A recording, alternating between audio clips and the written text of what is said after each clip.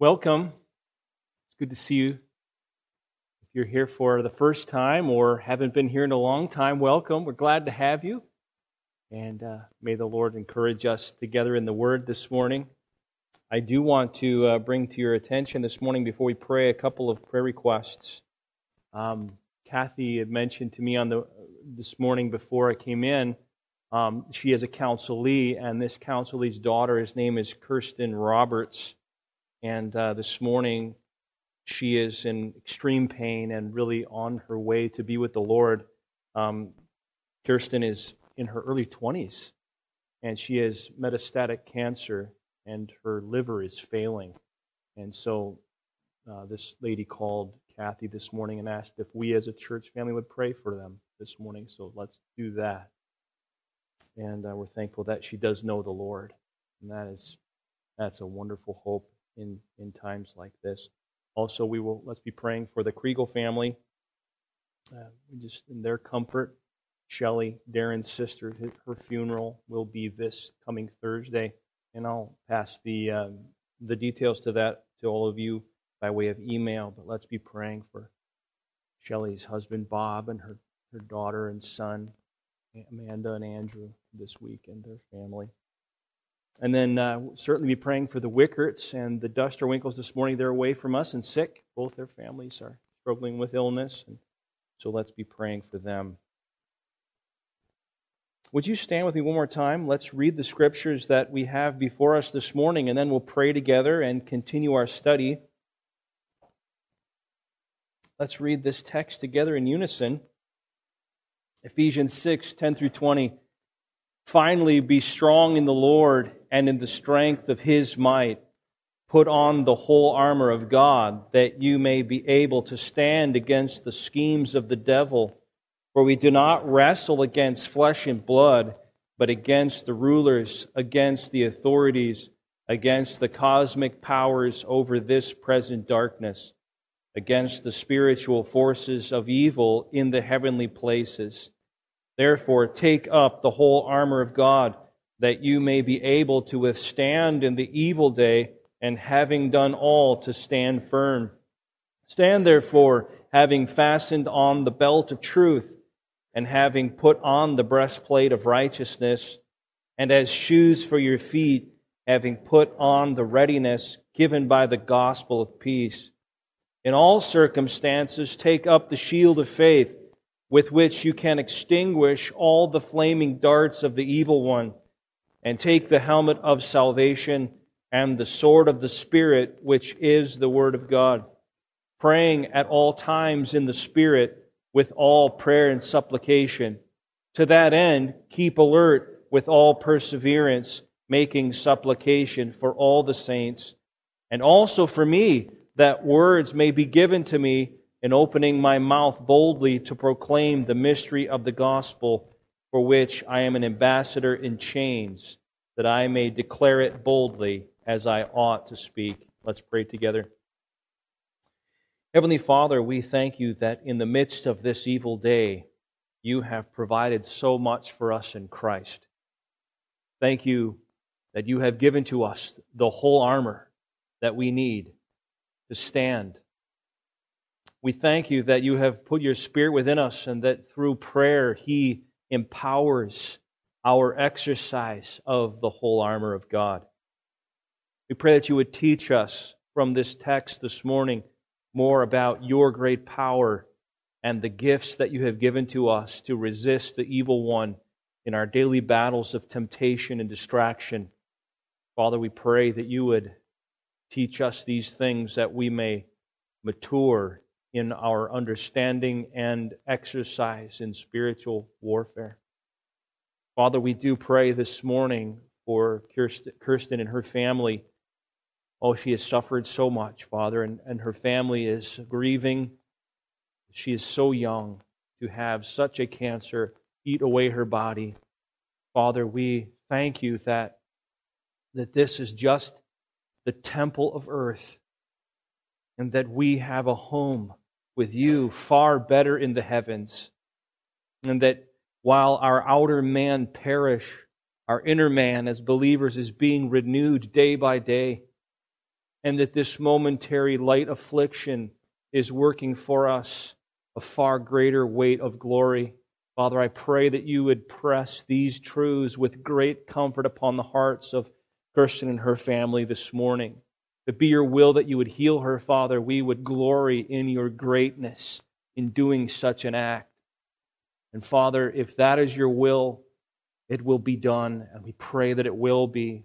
Father, if your will is to take her to be with you, Father, grant this family the hope that they need to grieve in a way that honors Christ and finds their refuge in Him.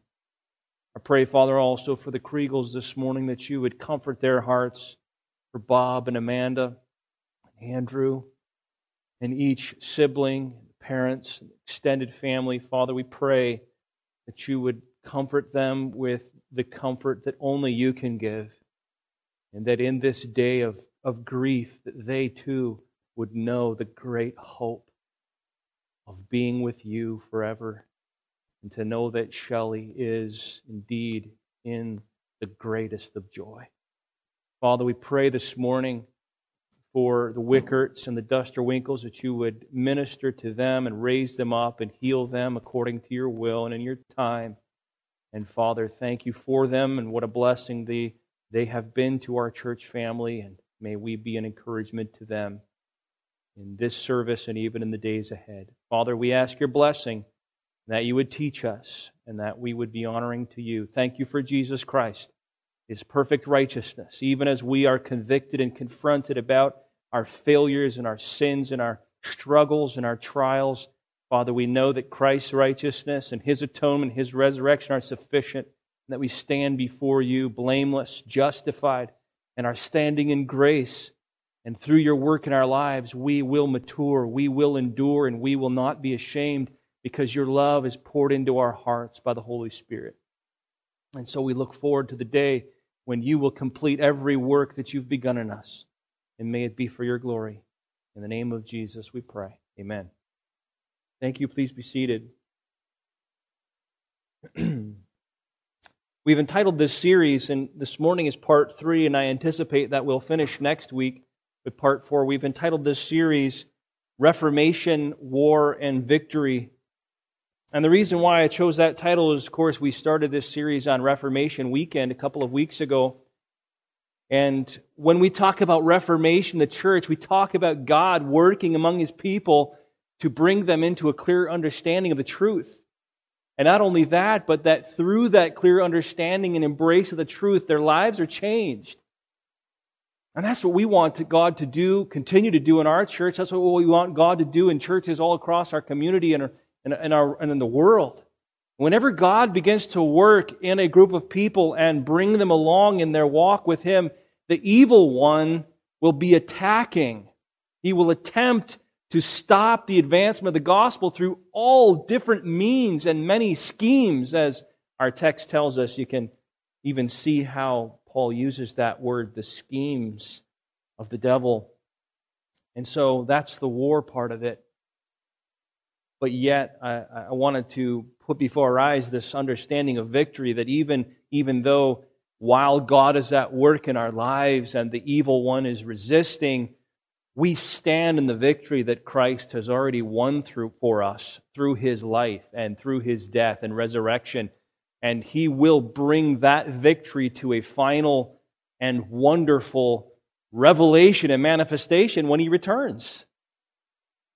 And so we fight from victory to a final victory. The Christian life is a spiritual battle. We have to know that. If you're familiar with the New Testament on any level, really, you understand that there is a war going on. That war began in the Garden of Eden when the evil one tempted Eve. And so even from that moment, God gave us His word to say that there would be enmity between two kingdoms, two entities. And if you're a believer, you know that battle. You might not be able to put all the biblical terms and texts to it, but you know what temptation feels like. And you know the struggle between the flesh and the spirit.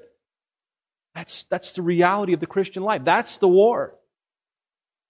And you prove that you are a true believer and that you will win the war Or you will enjoy the victory that Christ has already won for you by engaging in the daily battles against temptations and the schemes of the evil one. I want you to know that, and we've talked about this, that this overall spiritual war is not undecided. It's been completely a victory by Christ. And you as a believer prove that you are in this war by continuing to wage and stand against the schemes of the evil one. Every true Christian is and will be victorious in Christ, but that doesn't mean that every step of spiritual progress won't be met with resistance and attack. It will be. We see it time and time again. The Scriptures prove true when someone comes to Christ or begins to take in the Word of God and make progress. Things happen in their lives all over the place that try to resist and stop that spiritual progress. And a true believer will stand and fight against it, even though there are many wounds and falls along the way. So God has equipped us as believers with everything we need to stand against the schemes of the evil one and overcome him. So the main idea of this text that we've been looking at is this: be strong in the Lord and put on God's armor so that you may be able to stand in the war. The battle's already been won. We're called to stand in the victory that Christ has already gained. And so we see this main idea played out in several commands throughout the text. We see in verse 10, be strong. In verse 11, put on the whole armor of God. These are the commands that Christ, our King, has given to us through the Apostle Paul's writings here for spiritual battle. Be strong in this battle. Take courage.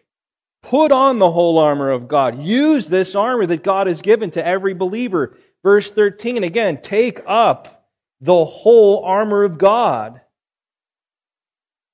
Verse 14, stand. Verse 16, take up. And take.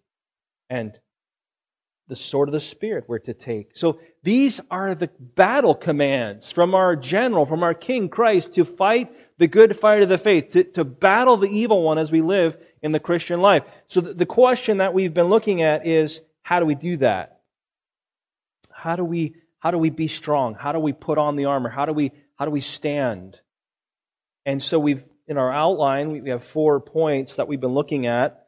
Number 1, embrace the ability for the war. Number 2, envision the adversary for the war.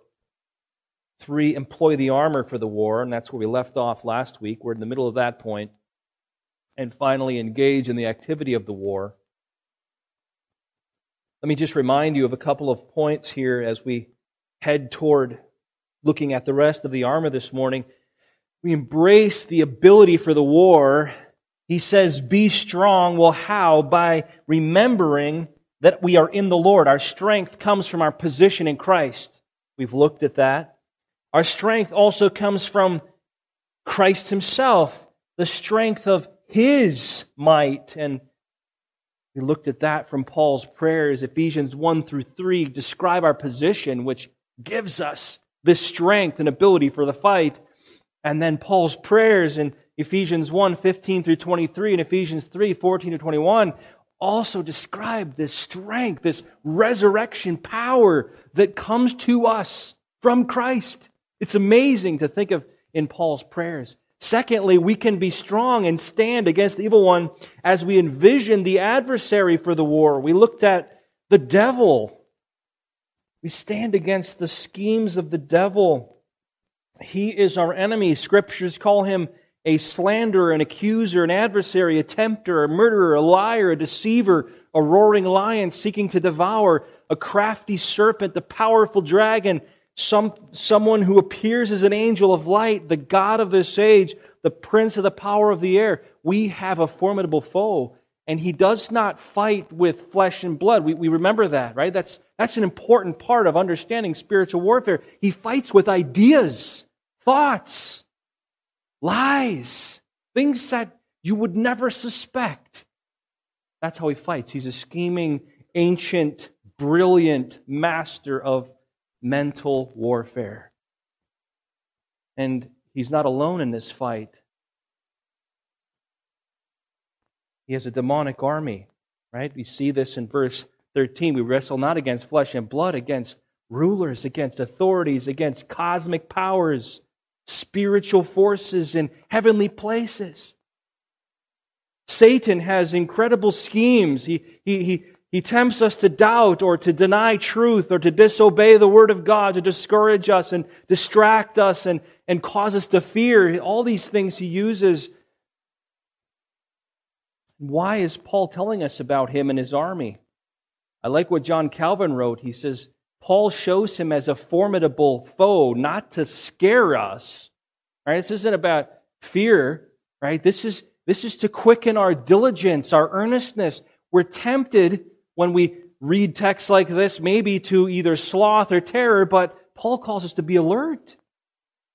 Be watchful. We'll talk about watchfulness next week, Lord willing. But again, Satan's not alone as he tempts people to be discontent and to feel guilty because of their sin, even though they are saved in Christ and justified in Christ. He's got a demonic army who is under his control in all of these schemes. And as we looked at the details in verse 12, we saw that it's a spiritual army. It's not against flesh and blood. And they attack from heavenly places, as the text says. It's a fighting army. We are constantly wrestling against them. It's a mortal combat.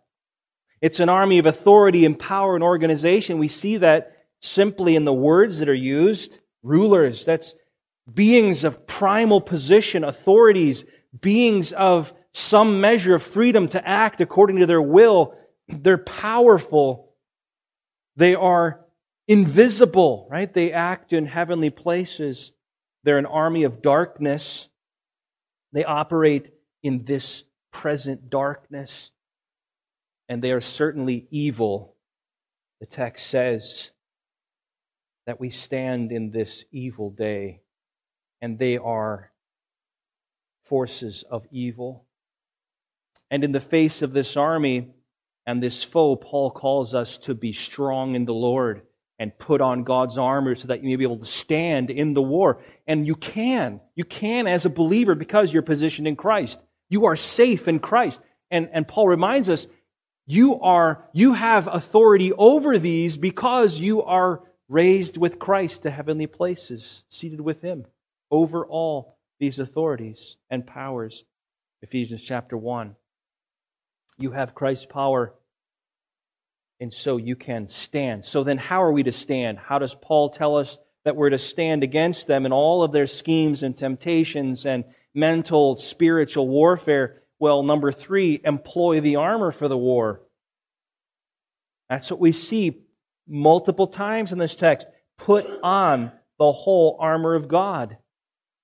You have it, use it. If you're a believer, use it. And that's what this text helps us to know how to do. Use it. Remember 2 Corinthians 10 and verse 4, Paul writes, "For the weapons of our warfare are not of the flesh." They're not physical. But they are powerful. They have divine power to destroy strongholds. Remember, one commentator said, "The strength of the Lord gained by using the full armor of God is stronger than all the power of the wicked." We don't have a chance in our own strength and our own tactics to stand against all of this scheming and warfare that comes at us from Satan and the demons. But in Christ and His armor, we have all we need. We have way beyond what we need. We are well equipped in Christ. So what is this armor and how do we use it? How do we appropriate it? Well, last week we looked at the first piece of armor. Fasten on the belt of truth. Stand therefore, having fastened on the belt of truth. And remember, we talked last time about how this armor is preparatory. Having fastened on. Stand, be ready for Satan's attacks. Having already fastened on the belt of truth, having put on the breastplate of righteousness, having put on the readiness given by the gospel of peace, the time to strap these pieces of armor on is now, before you're in the midst of a horrific battle.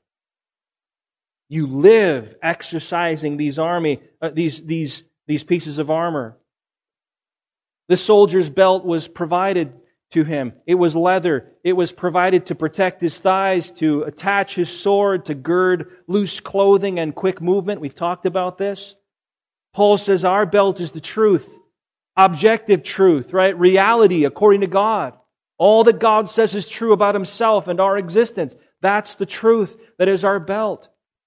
And that truth, if we take it in, enables us to live a life of truth. We call it subjective truth, living with integrity, in honesty, unhypocritically as a follower of Christ, being committed to walking in the truth of Christ. That's our belt of truth. Well, how do we put that on? Seek the truth. That's how you put it on. You seek truth with your whole heart. You love the truth. Do not rest until you find the truth and fill your mind with the truth of Scripture. And that way of life will have an immeasurable impact on what you believe and how you behave. How do you fasten on the belt of truth? I love how Solomon describes this in Proverbs 2, 1 through 9. This is putting on the belt of truth. Here it is. Listen, my son, if you will receive my words, treasure up my commandments with you, making your ear attentive to wisdom and inclining your heart to understanding. Yes, if you call out for insight, raise your voice for understanding, you seek it like silver, search for it as for hidden treasure, then you will understand the fear of the Lord and find the knowledge of God. For the Lord gives wisdom. From His mouth comes knowledge and understanding. He stores up sound wisdom for the upright. He is a shield to those who walk in integrity, guarding the paths of justice, watching over the way of His saints. Then you will understand righteousness and justice and equity, every good path. That's putting on the belt of truth. Having an insatiable appetite to know God's truth about everything, to have the knowledge of God. God says if you seek knowledge and truth like that, you'll find it. You'll be filled with it. And it'll be a shield to your life. What a great text that is. Young people, hunger after the truth. When you're young, you have a Bible. Get to know God. The time to be prepared for spiritual battle is now. Get ready. Fill your heart with truth. Memorize God's Word. Hide it in your heart because the enemy will attack. Then be ready because the evil one will attack you with deception from many different channels. A book you read, a sermon you hear, a song you hear, a conversation you have, an article you read, a class you take. Satan is skillful in bringing lies and deception to you, but you'll be ready for the attack if you have the truth fastened on, because you will be able to identify his lies when you hear them or read them and stand them down with God's truth. That's how you fasten on the belt and use it. The attacks of the evil one cannot overcome the truth of Christ. Fasten on the belt. Don't buy into the lie that says in our culture that truth is relative. Truth is not relative because God is not relative. Someone didn't just sit down one day and write up a list of what is true and what isn't. Truth is a result of the unchanging character of God. That's where truth comes from. Truth is the statement that measures who God is and how He acts in the universe. And so to know truth, you know God. And He doesn't change. And that's how you stand against the deceptions of the evil one. The second piece of armor that Paul calls us to put on is the breastplate of righteousness. Again, we talked about this last week. Put on the breastplate of righteousness. It's the soldier's metal breastplate. It was protection from back, from the neck to the waist and from front to back, protected the vital organs.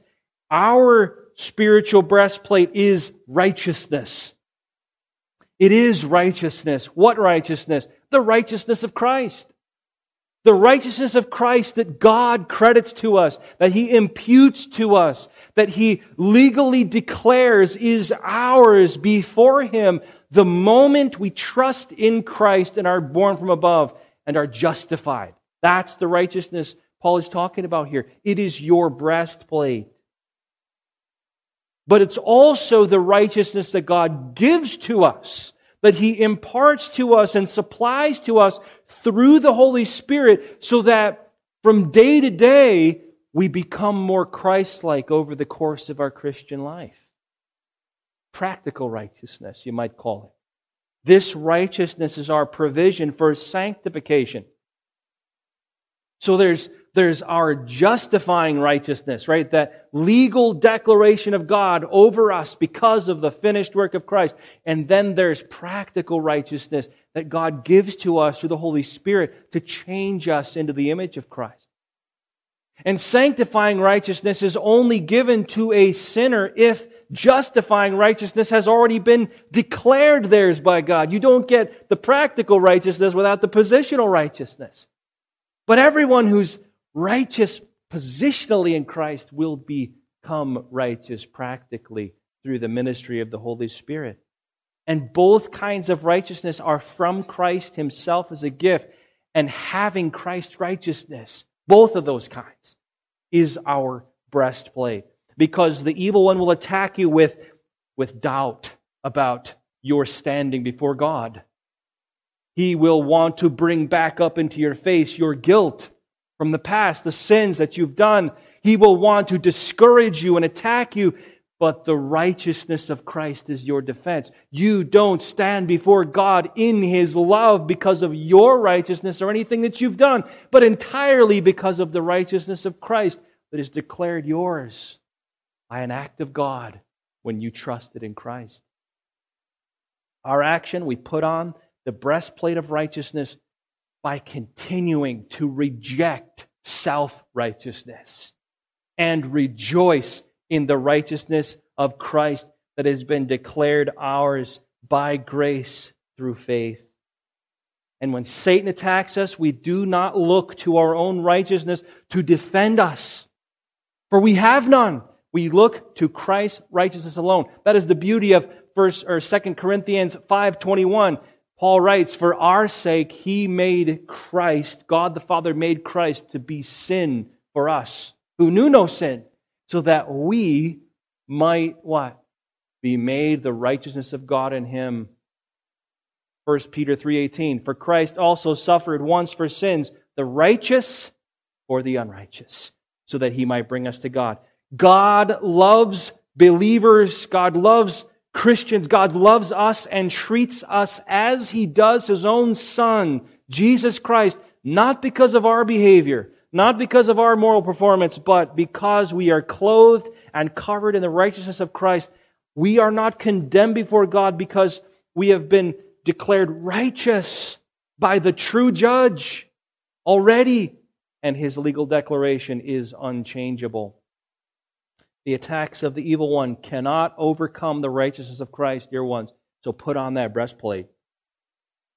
And that battle happens in your mind, right? You overcome by the guilt, by the sense of despair and condemnation. Well, you bring up before your own heart and in prayer to the Lord the perfect righteousness of Jesus Christ that belongs to you.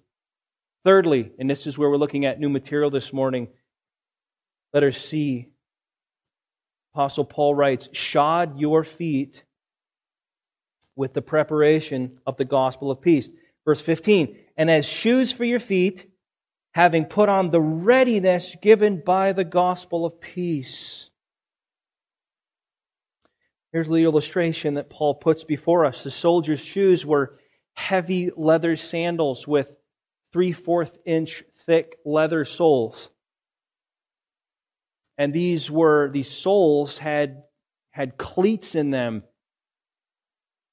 These leather sandals were strapped to the soldier with leather thongs that wound up and around his shins. Sometimes even in the winter, the soldier would stuff these leather sandals with wool to keep them warm, keep their feet warm. And again, most importantly, the soles of these sandals were studded with what they call hobnails. I don't know how long they were exactly, but that would enable the soldier to dig his feet in deeply in the turf. And so that when he would fight hand-to-hand combat, he wouldn't slip or give up ground in the fight.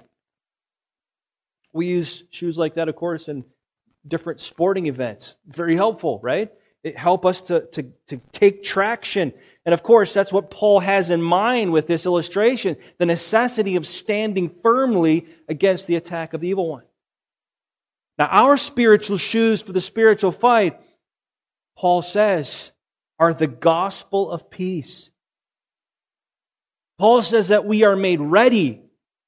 We're made ready for Satan's assault. We're prepared for his attacks by the gospel of peace.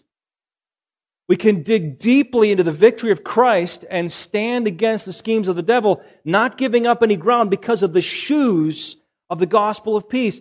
In preparation for Satan's attack, we are to be shod. We're to put these on our feet to be ready with the gospel of peace. Now the question is, of course, what is the gospel of peace? Why does Paul refer to the gospel as that? The gospel of peace. What helps me to understand my piece of armor there? Well, of course, the word gospel means what? Good news, right? Good news. The word gospel has a historic background to it. It's like when a herald riding on a horse would come into the town square from the king saying, I've got good news. Listen, here's what I need to say. But okay, it's called the gospel of peace, the good news of peace. But why is the gospel good news? Why is this gospel of peace good news? Well, because the peace that the gospel is talking about is peace with God through our Lord Jesus Christ. Peace with God. Remember Romans 5, 1 through 11. In fact, would you turn there with me? Romans 5. This describes the gospel of peace that we're to put on in order to stand against the attacks of the evil one.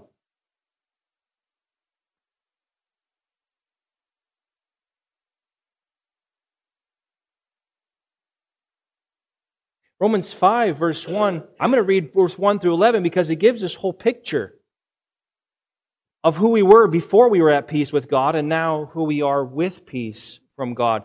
Verse 5, therefore, since we have been justified or declared righteous, right? Declared righteous because of the righteousness of Christ, we are justified by faith. Now, what? We have peace with God through our Lord Jesus Christ. Through Him we have obtained access. When I'm justified, I have peace with God. I have access by faith into His grace. I stand in that grace and we rejoice. We rejoice in hope of the glory of God. More than that, we rejoice in our sufferings, knowing that suffering produces endurance, and endurance produces character. Character produces hope, and hope does not put us to shame because God's love has been poured into our hearts through the Holy Spirit who has been given to us. You might ask, well, I thought God was nice. I thought everybody's at peace with God. No, none of us are born at peace with God.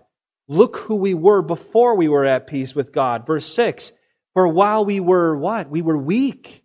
At the right time Christ died for the ungodly. For one will scarcely die for a righteous person, though perhaps for a good person one would even dare to die. But God shows His love for us, and that while we were still sinners, Christ died for us.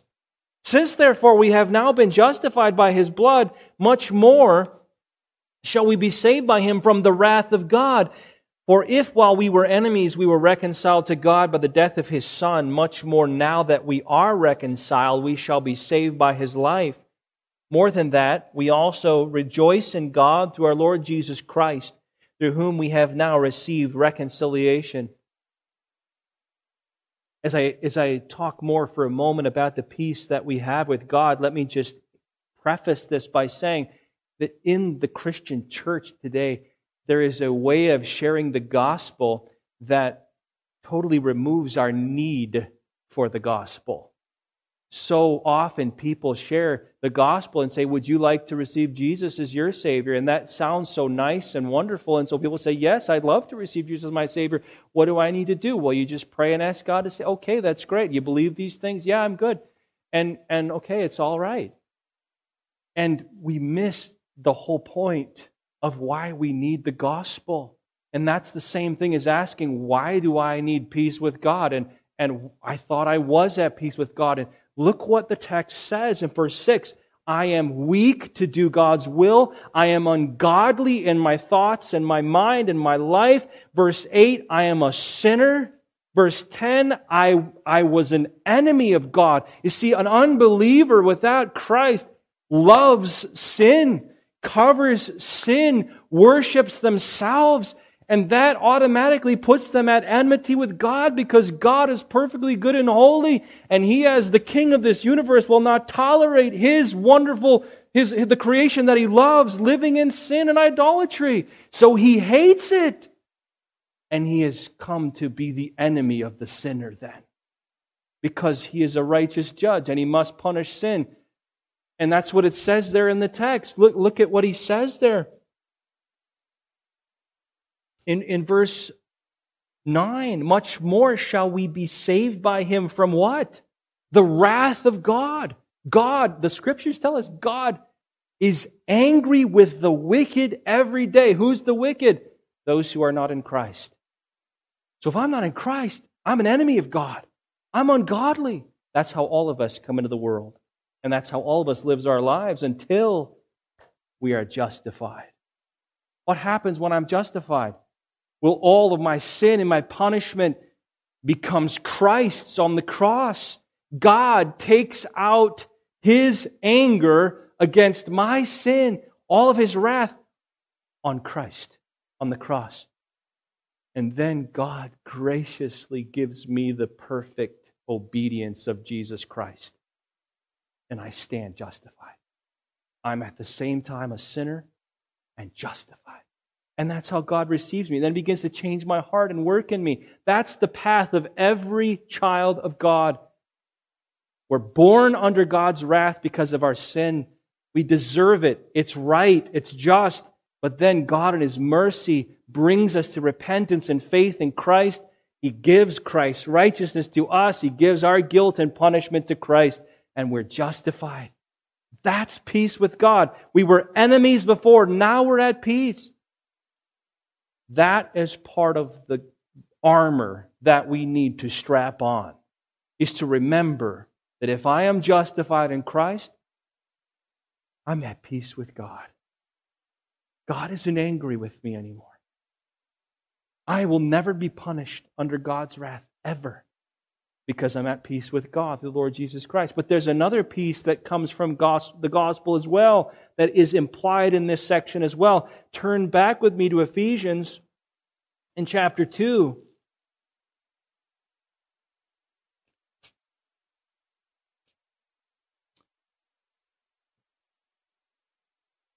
Ephesians chapter 2 describes the same sort of peace, but then applies it in a relational sense between people. Look at verse 11. Paul again is reminding the Ephesian believers who they were before Christ and then what they have now in Christ. Verse 11, therefore, remember that at one time you Gentiles, and that's pretty much all of us, in the flesh, called uncircumcision by what is called the circumcision, that is which made in the flesh by the hands. Remember that you were at that time, you were separated from Christ. You were alienated from the commonwealth of Israel. You were strangers to the covenants of promise. You had no hope. You were without God in the world. Right? That's who we are before Christ. I don't belong to God. In fact, 1 John tells me I am a child of the evil one, and I sin just like he does. And so God's promises of salvation, eternal life, are not for me without Christ. And that's how I live my life. And I live my life angry and hateful and envious and at odds with other people too. That's the way it is. And verse 13, but now, in Christ, that's the justified ones in Christ. In Christ Jesus, you who were once afar off have been what? You've been brought near. How? By the blood of Christ. That's Christ's cross, the place where He took my sin and my punishment in my place. For He Himself is our peace. Christ becomes our peace with God, who has made us both one and has broken down in His flesh the dividing wall of hostility by abolishing the law of commandments expressed in ordinances, that He might create in Himself one new man in place of the two, so making peace, and might reconcile us both to God in one body through the cross, thereby killing the hostility. And He came and preached peace to you who are far off, and peace to those who are near. For through Him we both have access in one Spirit to the Father. So then you're no longer strangers and aliens, but you're fellow citizens with the saints, members of the household of God, built on the foundation of the apostles and prophets, Jesus Christ Himself being the cornerstone, in whom the whole structure being joined together grows into a holy temple in the Lord. In Him you also are being built together into a dwelling place for God by the Spirit. Well, there's so much there, but let me just summarize it as simply as I can. Christ and His cross not only brought us near to God, taking away all the anger and wrath that we deserve from God for our sin, Christ and His cross brought together all kinds of people who would normally be angry and enmity with each other. For example, Jews and Gentiles. That's what this text is talking about. And so the church of Jesus Christ, because of the peace of Christ, it is and it will be forever a place where all kinds of very different people come together and they say, we're all the children of God because we're at peace with God, and so we're at peace with one another. Well, what does that have to do with our armor? What does that have to do with our activity? Well, Satan has a way of attacking that this kind of armor is necessary to defend his attack. He will attack us, first of all. We've listed a bunch of different of his schemes, all beginning with letter D, remember? One of them we called dismay or fear, anxiety, worry. Why? Because of sin struggles, because of circumstances, because of relational difficulties. He tempts us to be afraid of God as a believer, be afraid of God's wrath. He wants us to be afraid, to think, man, what is going on in my life that God is God punishing me? He wants us to be afraid of what is unfolding in our lives, the circumstances that even God has allowed Him to bring into our lives, fear of death, fear of eternity, fear of the things that God has in store for us in the future that may be difficult and hard. And how do we answer that attack? With the gospel of peace that declares that all of God's wrath against my sin has been absorbed in the body of Jesus on the cross. That's how I answer that. The circumstances that may come about in the life of a believer are never the punishment of God. Why? Where'd the punishment go? Christ on the cross. Does God punish sin twice? No. If it's already been punished, then all that God allows in my life, as difficult as it may be, is His loving, chastening, disciplining hand. God no longer deals with me as an enemy, but as a son or a daughter. That's how God... Why? Because I'm at peace with God through our Lord Jesus Christ. And these struggles and circumstances do not mean that God has once again become my judge. No, He's my Father who is disciplining me for my good and love. That's what Hebrews 12 tells us, right? Hebrews 12 quotes Proverbs 3.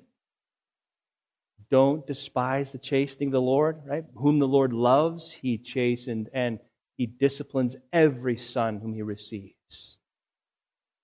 You see, when Satan attacks and begins to tempt us to fear God's wrath and what difficulties are going on in our lives, that God is against us, we can remember, we can know that we are at peace with God and that because of Christ, He is for us. Remember Romans 8? If God is what? For us, then who can be against us? That's how you put on the peace, the shoes of the gospel of peace. We've set our minds on the things of the Spirit. You set your mind on the peace that God has won through Christ. Paul relentlessly blesses his readers with grace and peace, right? That is such a blessing to read in Paul's letters. Fill your mind with the reality of God's peace that Christ has won for you. But also think about it in the relational level. The evil one does not only attack believers through fear that God is against them somehow, he also attacks by division in the body, right? Strained relationships, hurts, undealt with, offenses, unforgiven, broken trust, struggles with forgiveness. Does the evil one ever attack through those means in the body of Christ to separate people from the body? Absolutely he does. That is a very dangerous attack for an individual believer and for the body of Christ as a whole.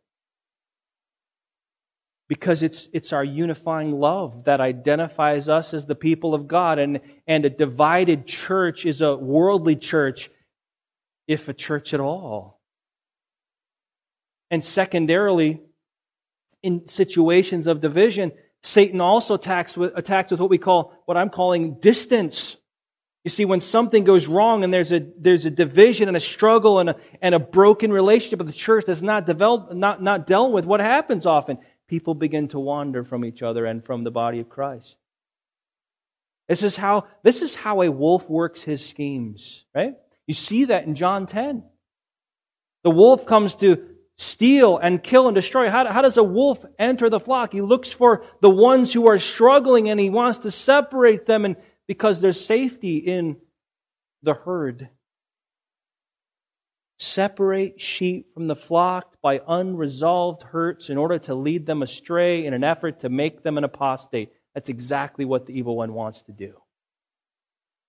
That's the point of Hebrews 10, 24 through 27. Let us consider how to stir up one another to love and good works, not neglecting to meet together as is the habit of some, but encouraging one another, and all the more as you see the day drawing near. For if we go on sinning deliberately after receiving the knowledge of the truth, there's no longer remains a sacrifice for sins, but a fearful expectation of judgment and a fury of fire that will consume the adversaries. You see the writer's point? Keep together. Keep stirring one another up, because there is a warning for apostasy. But we can stand our ground against the attacks of dismay and division and distance. How? With the shoes of the gospel of peace. By letting the peace of Christ rule in your heart instead of letting fear rule, or feelings or anxieties or disappointments or hurts rule in our heart. Do we believe the power of the gospel or do we not? That's what the question is. There is no offense that is so great among the people of God that the peace of Christ is unable to rule and refresh unity and love. That's the truth. That's what it comes down to with broken relationships. Do I believe the cross is sufficient, and will I step into moving toward peace because the cross is powerful to recreate that peace, or will I not? And we must stand against these attacks in the shoes of the gospel because we desire Christ and His cross to be glorified in our lives as we exercise the peace that He has won by His bloody death. The attacks of the evil one cannot overcome the peace of Christ. So put on the shoes. You can't overcome the peace of Christ. It's already won. It's settled with God.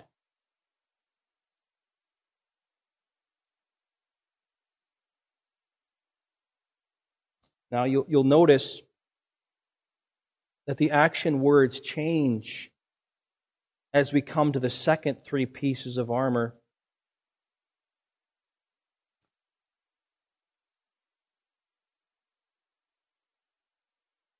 Verse 14, it says, having fastened on the belt of truth, having put on the breastplate of righteousness, having put on readiness given by the gospel of peace.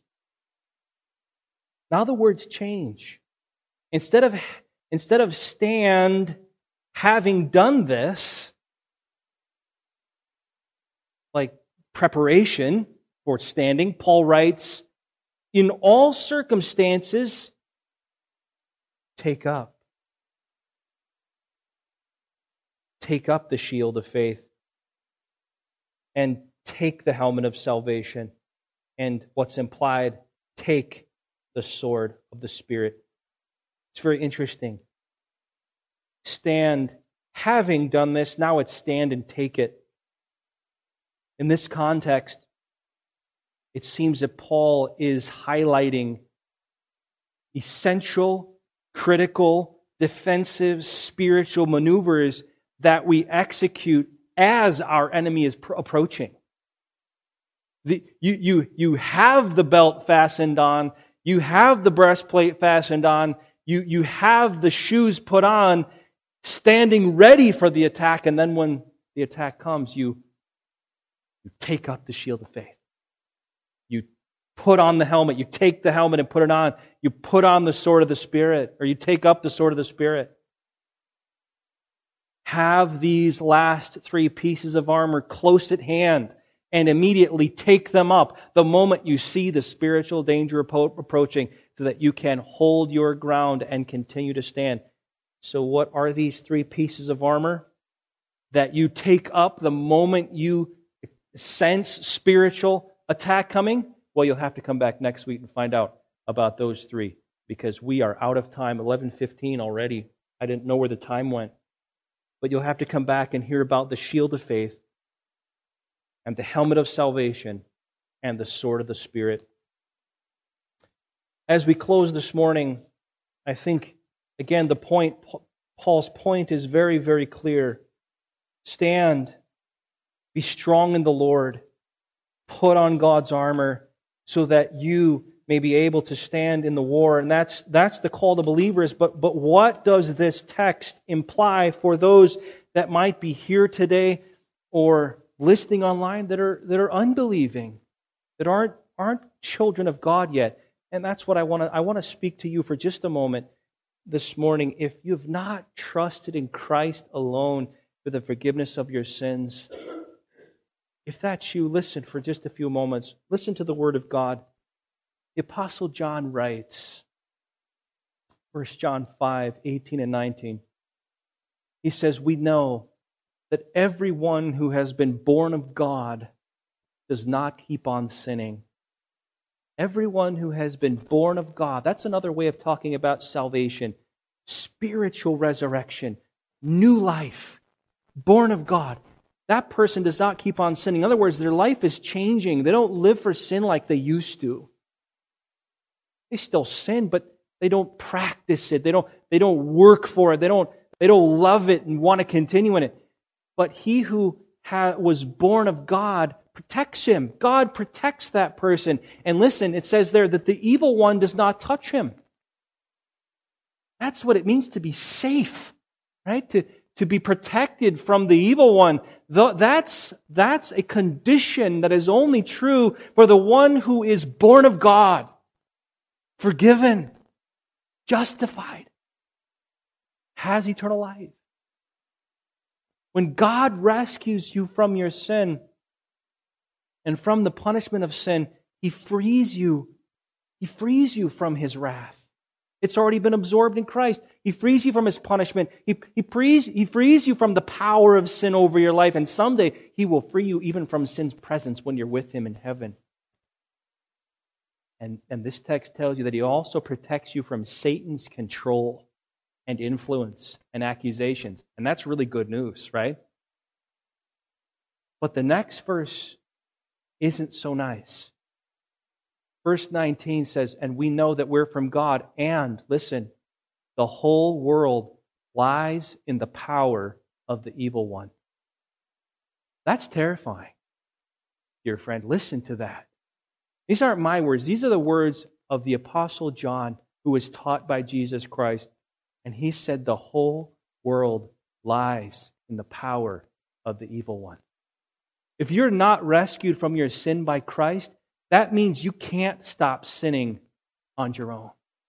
You can't change your life. You're not born of God. You're separated from Christ. That means you can't escape God's wrath. That means you can't get out from under Satan's power. Not on your own. But 1 John 3:8 says, whoever makes a practice of sinning is of the devil. That's a terrifying phrase as well. If sin is what describes my life, and I love it, and I continue in it, and not really interested in anything about God, it says here, for the devil has been sinning from the beginning.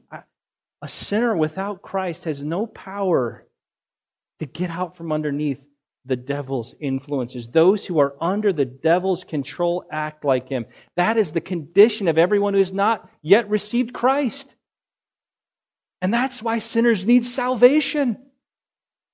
That's why the church is here, to proclaim this truth.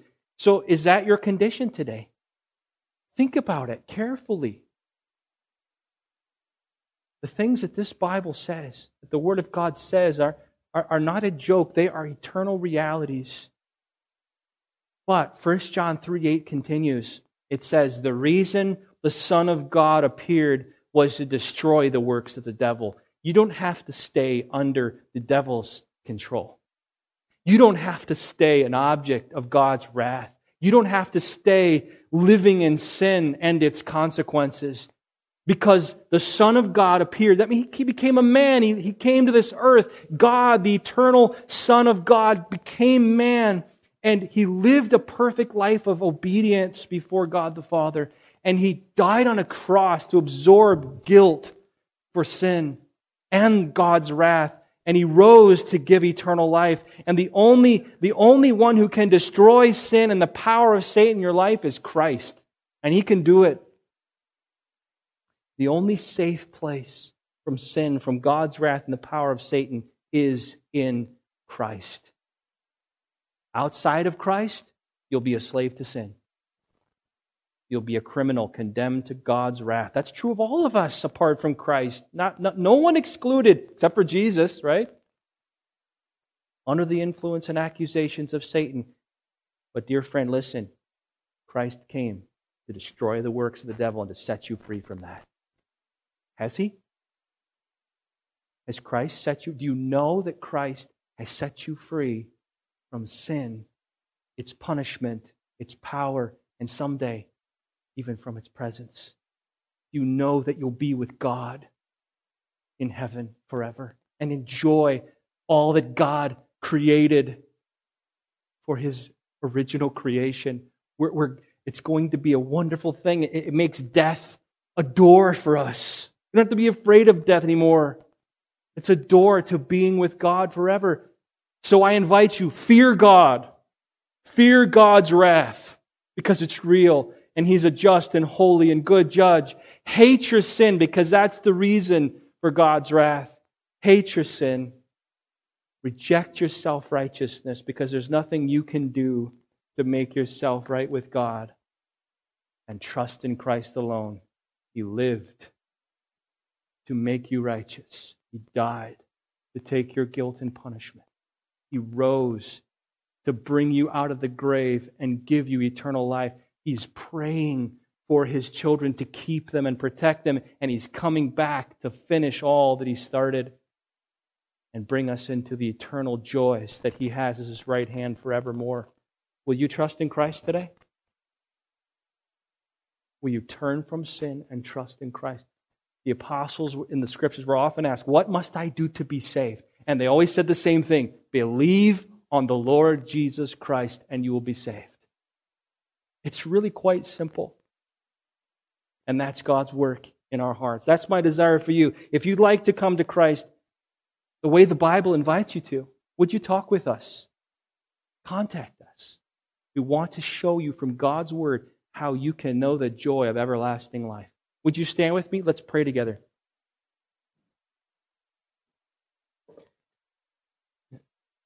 Father, these words of Scripture are so filled with reality.